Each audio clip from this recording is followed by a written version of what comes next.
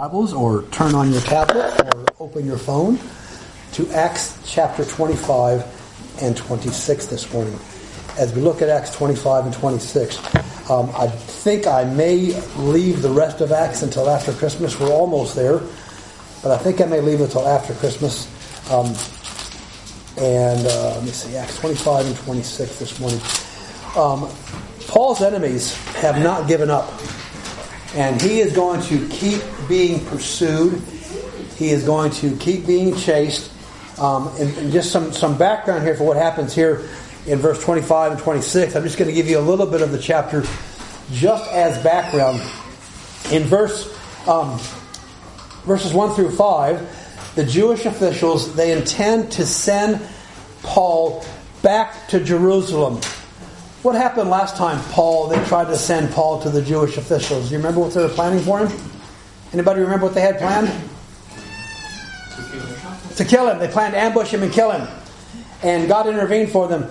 And this time Paul uses the fact that he is a Roman citizen, and therefore they wanted Paul to have a proper Roman trial. There was a new governor. What was the last governor's name? From last week? Anybody remember? Felix was the governor last time, and a new governor has taken over. Governor is Festus, and he says that he's willing to travel down to Caesarea to try to give Paul a trial. Why are all of these trials? Why are we privy? Why are we get to hear about all of the trials that Paul went through? Anybody remember the first trial we talked about? The Jewish priest who punched him in the face. Remember his name, anybody? Ananias, and then Governor Felix, and then Governor Festus, and then he's going to go to King Agrippa. And I think Paul really wanted to go preach the gospel to Caesar. I think that's why he was so pressed to go to Rome. He never got that opportunity, but he does get to go to Rome. And I think part of the reason we see that is that Paul had all these trials, political trials on the way there. And I think those trials are a picture of the trials that we face in our lives. And what do we do with trials? You realize that at any point here, Paul could have ended this by exerting his Roman citizenship. They kept trying to let Paul go, and he kept appealing to Caesar. They were trying to release him. The picture is something like this. You go to court, and let's just say you go to, let's say you go to court for a speeding ticket. Okay, and you decide to go to court, and the judge says, no, the camera was faulty, or this or whatever, and you don't have to pay the fine, and all of a sudden you stand up and say, I want to appeal. Okay? I want to appeal that decision. Doesn't make I was going to say Alabama phrase, doesn't make a lick of sense. And it doesn't make sense. But Paul had a greater purpose in mind. And it's the same thing that we need to keep in mind. And we're going to look at some things in real detail today. And I may not get this thing done today because there's so much packed in these verses.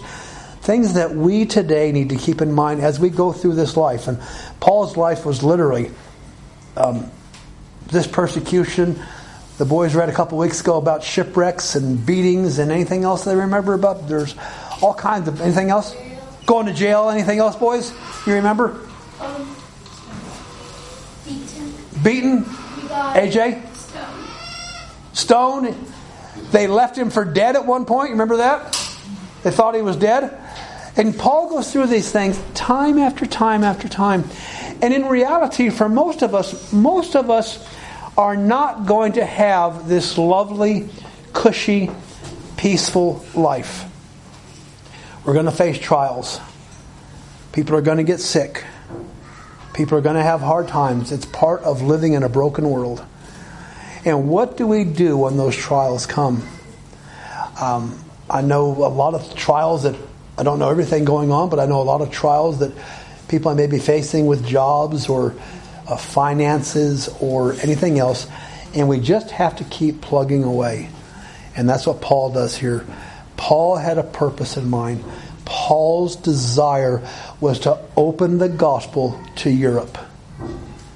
And thank God he did, or we probably wouldn't be here.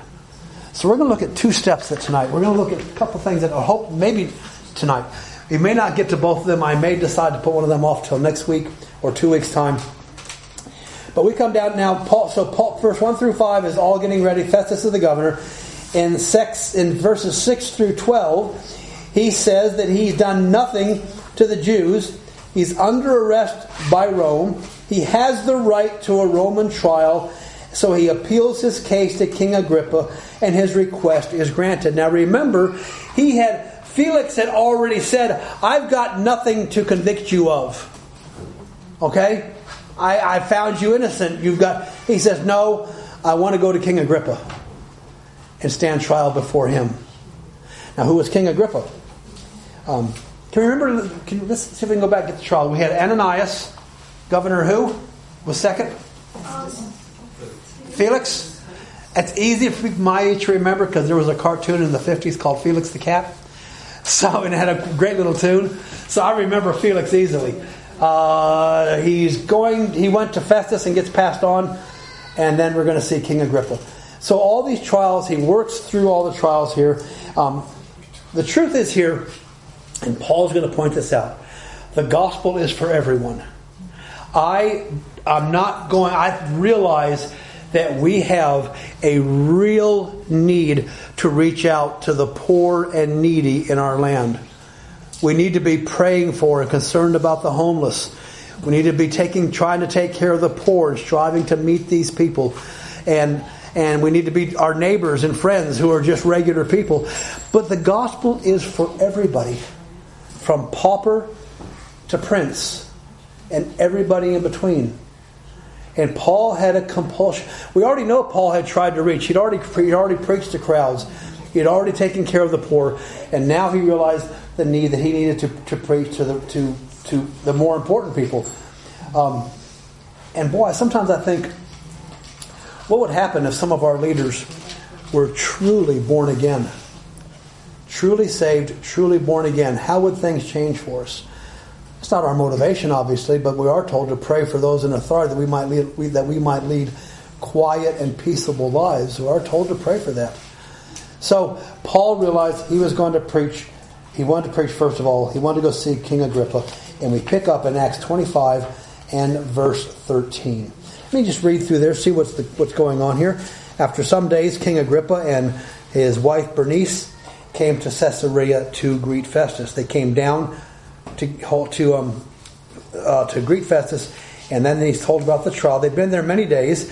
Festus laid Paul's case before the king, saying, "There's a certain man left a prisoner by Felix." Now, Felix didn't want to deal with him. I don't know if we talked about it much, but Paul. The only reason Paul was kept prisoner by Felix is because the Jews insisted, and the Jews were very volatile in the region. He didn't want to have a rebellion. He didn't want to have the Jews revolting. He just said the easiest thing to do is to leave Paul in prison. There's a certain man who is left a prisoner by Felix, about whom the chief priest and the elders of the Jews informed me when I was in Jerusalem, asking for a judgment against him. To them I answered, "It's not the custom of the Romans to deliver any man to destruction before the accused meets his accusers face to face and has the opportunity to answer for himself concerning the charges against him." Just like we have in our law. If you're accused of a crime, you have the right to face your accuser. So there's very practical stuff here. And when the accuser stood up, they brought no accusations against him of such things as I supposed. They had some questions about him, about their own religion, about a certain Jesus who had died, whom Paul affirmed to be alive. And because I was uncertain of such questions, I asked whether he was willing to go to Jerusalem and there be judged concerning the matters. But when Paul appealed to be reserved for the decision of Augustus, I commanded him to be kept till I could send him to Caesar. And Agrippa said to Festus, "I also would like to hear this man myself. Tomorrow you shall hear him." The next day, when Agrippa and Bernice had come with great pomp, and entered the auditorium with the commanders and the prominent men of the city, and Festus commanded that Paul be brought in. Let's set the stage here, okay? King Agrippa was a powerful king. He was a bad king. He was not a nice man. All right, he was known for being quite violent.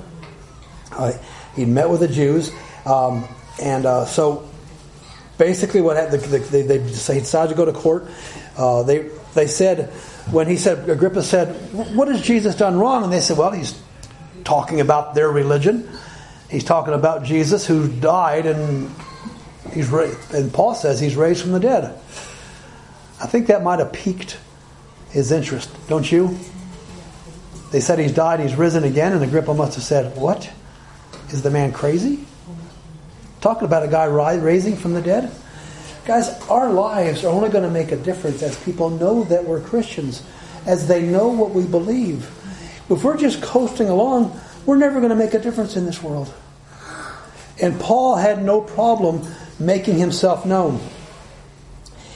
They appear, the Bible says, with Agrippa and Bernice come in with great pomp. What do you think that means when they came into the courtroom with great pomp? Any ideas what that means? It's a pretty big deal, right? Trumpets and horns and flags and... like royalty. Yeah, they came. Well, he was king of the whole region. And he was king of all of what today is, if you could picture a map of the Middle East. Agrippa was the king of all the region that is now the Lebanon, Israel, Jordan, the Gaza Strip, probably even part of Syria, was all under Agrippa's control. He was a powerful king. This wasn't just your neighborhood local government official. So he comes in with great pomp. Festus explains himself to the court, and he said that. So we started. we have nothing against writing to my Lord concerning him. I brought him before you, King Agrippa, so that after the examination I may have something to write. Festus didn't know how to deal with it. It seems to me unreasonable to send a man a prisoner and not to specify the charges against him. He says, we've got to find something this guy's done wrong.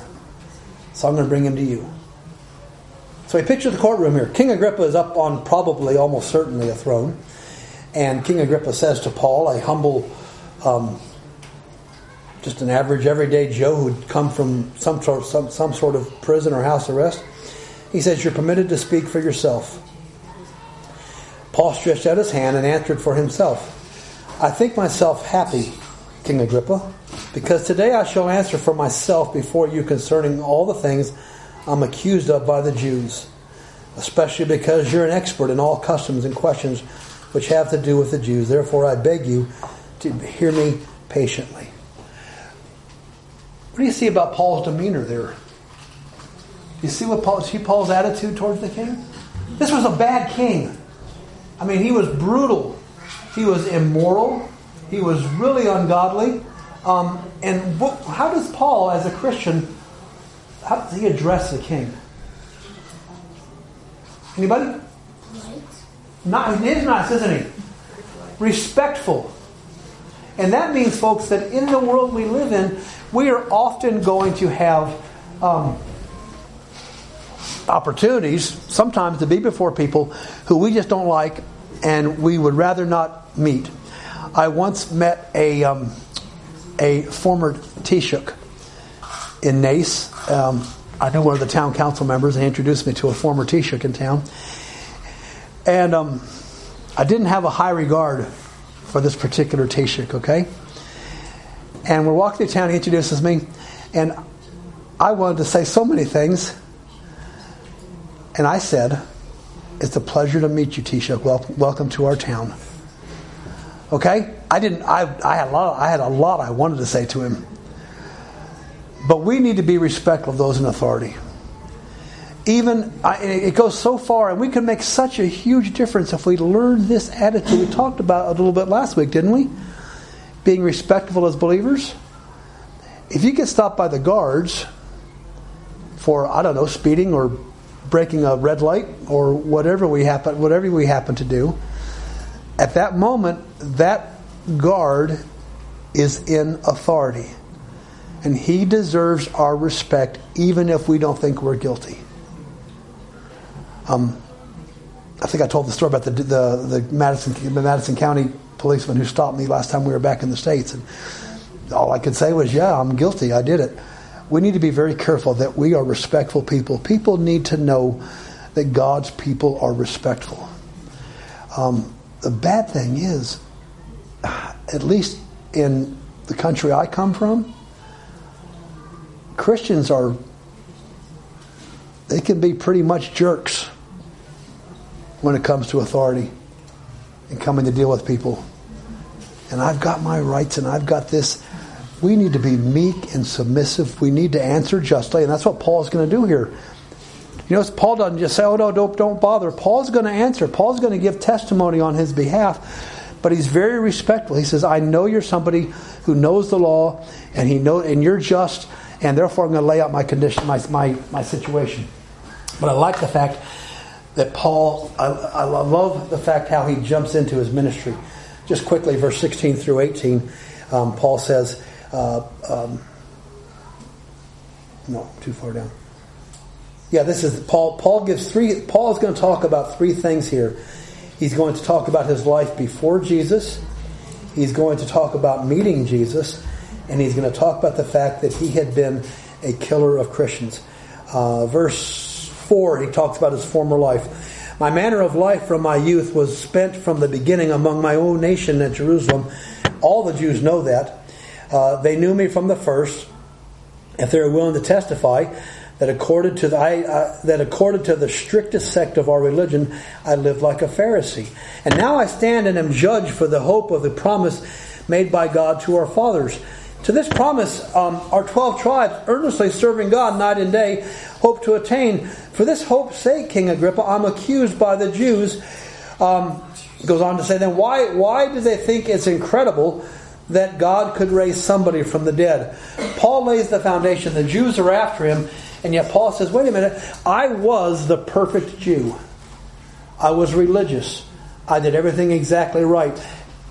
He must have been very popular from what he says here, because he basically says, the Jews know who I am. They knew I was a Jew, and there are Jews out there who believe in the resurrection. His question was, why is this a big fight, this story of the resurrection? He's respectful. And then we find out what happens is, after all that time, verse 9, he starts out and he says, Indeed, I myself thought I must do many things contrary to the name of Jesus of Nazareth. He said, when I was a Jew, I wanted to do everything I could to oppose Jesus. I tried. Let me see. This I also did in Jerusalem. And many of the saints I shut up in prison, having received authority from the chief priest.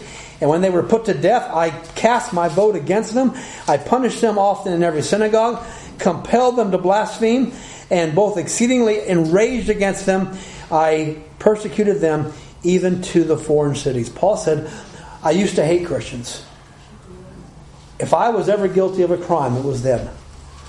I don't know if you remember all those months ago when we talked about what the Bible says about Paul. He uses the same phrase here.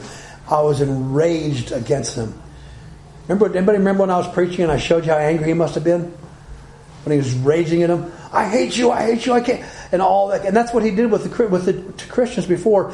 What Paul is attempting to do is to explain to Agrippa the change that Jesus Christ makes in our life. The first thing Paul does when he talks to the king is to give his own personal testimony about what Jesus did for him. When we're talking about Christ, before we start talking about anything else, the most powerful thing we can do is to tell people how we got saved. Okay? Now, let's try to think for a second here. Adults, kids, whoever. Why is it so important to tell people how we got saved? Why is that such a powerful statement? Hudson. They know how to get saved. So they know how to get saved? Good. Now, before we start, they may know nothing about the Bible. Well, one thing they can't argue with is the change that God made in our lives. What we were like before we got saved and what we're like now makes all the difference in the world. So Paul begins by telling them how he got saved, what happened to him. And so often when I've tried to witness to people, it's the most natural thing to come up in conversation. I tell them I'm a Christian. I'm a born-again Christian. Well, what did you do? And that gives us a chance to share what Jesus did for us. And that's our first chance to share the grace of God in our lives. That's what makes a difference and an impact in the kids' lives. Or not, and that's what makes an impact in the people that we're witnessing to. It makes a difference because they can't argue with what we say about how God changed our lives. My dad was not an evil man before he got saved. Okay? He was a good dad.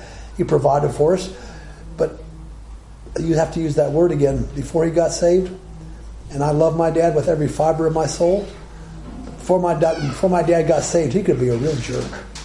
He really could. He just was difficult. But my goodness, after he got saved, his life changed dramatically. I remember at my dad's funeral, my brother George was talking about dad's salvation and how God changed him so drastically, and how God changed our dad, and how he knew he was going to heaven, and the testimony had a huge impact. So the first thing he did, he shared his testimony. Now he's going to talk about what's happened. Then he talks about his conversion. We're not going to go back to Paul's conversion. All right, this is for the lads. And can anybody tell me some things about when Paul got saved, boys? Do you remember back when Paul got saved, or from Kids Club? Let's just maybe one point at a time, guys. Give me one, David. When he got saved, God talked to him. Okay, God spoke out loud to Saul. Something else, Hudson. He got blinded. He got blinded for a while. Anybody else? Tell me what happened when he got saved. He went to kill Christians. He was on his way to kill Christians when it happened. Good. Anybody else? Do you remember the phrase? I don't know if we talked about this. The Bible says, remember what Jesus said to him? He said, "Who are you, Lord?" And what did Jesus say to him? First thing he said was what? I am Jesus.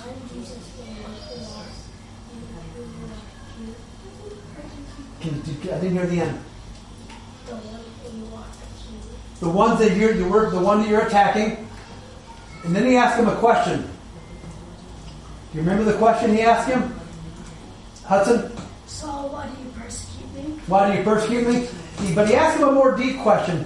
He says, why are you kicking against the goads? Remember that? And the kicking against the goads, anybody remember what that means? Paul had heard the gospel. The Holy Spirit was pricking his heart, and Jesus said to him, why are you kicking against the goads? Why won't you listen to the Holy Spirit? And the tragedy is that so many people alive today, they know they need to be saved. Men, women, boys, and girls have heard the gospel over and over and over again. And yet they keep going against it. I think our son Zeke might be that way, trying to figure out what happened in Zeke's life. And Zeke has heard the gospel. I think some of the things that he does, because I think it's because he's kicking against the prompting of the Holy Spirit. We found out back then that Paul had family and friends who were saved before that happened to Paul. And if we're sitting here today and we're doing that, kicking against the goads and kicking against the Holy Spirit's prodding, it causes turmoil in our own lives, and that's what keeps so many people from salvation. So Paul tells how he got saved. He gives his testimony of salvation, and then in verse 16 through 18, he talks about what God did to him after his salvation. I am Jesus who you're persecuting. Jesus tells him to rise, stand on your feet, for I've appeared to you for this purpose. He says, first of all, I want you to be a minister. I want you to be a witness of the things you've seen and the things which I revealed to you. I will deliver you from the Jewish people, as well as from the Gentiles, to whom I now send you, to open their eyes in order to turn them from darkness to light, from the power of Satan to the power of God, that they may receive forgiveness of sins, and inheritance among those who are sanctified by faith in me.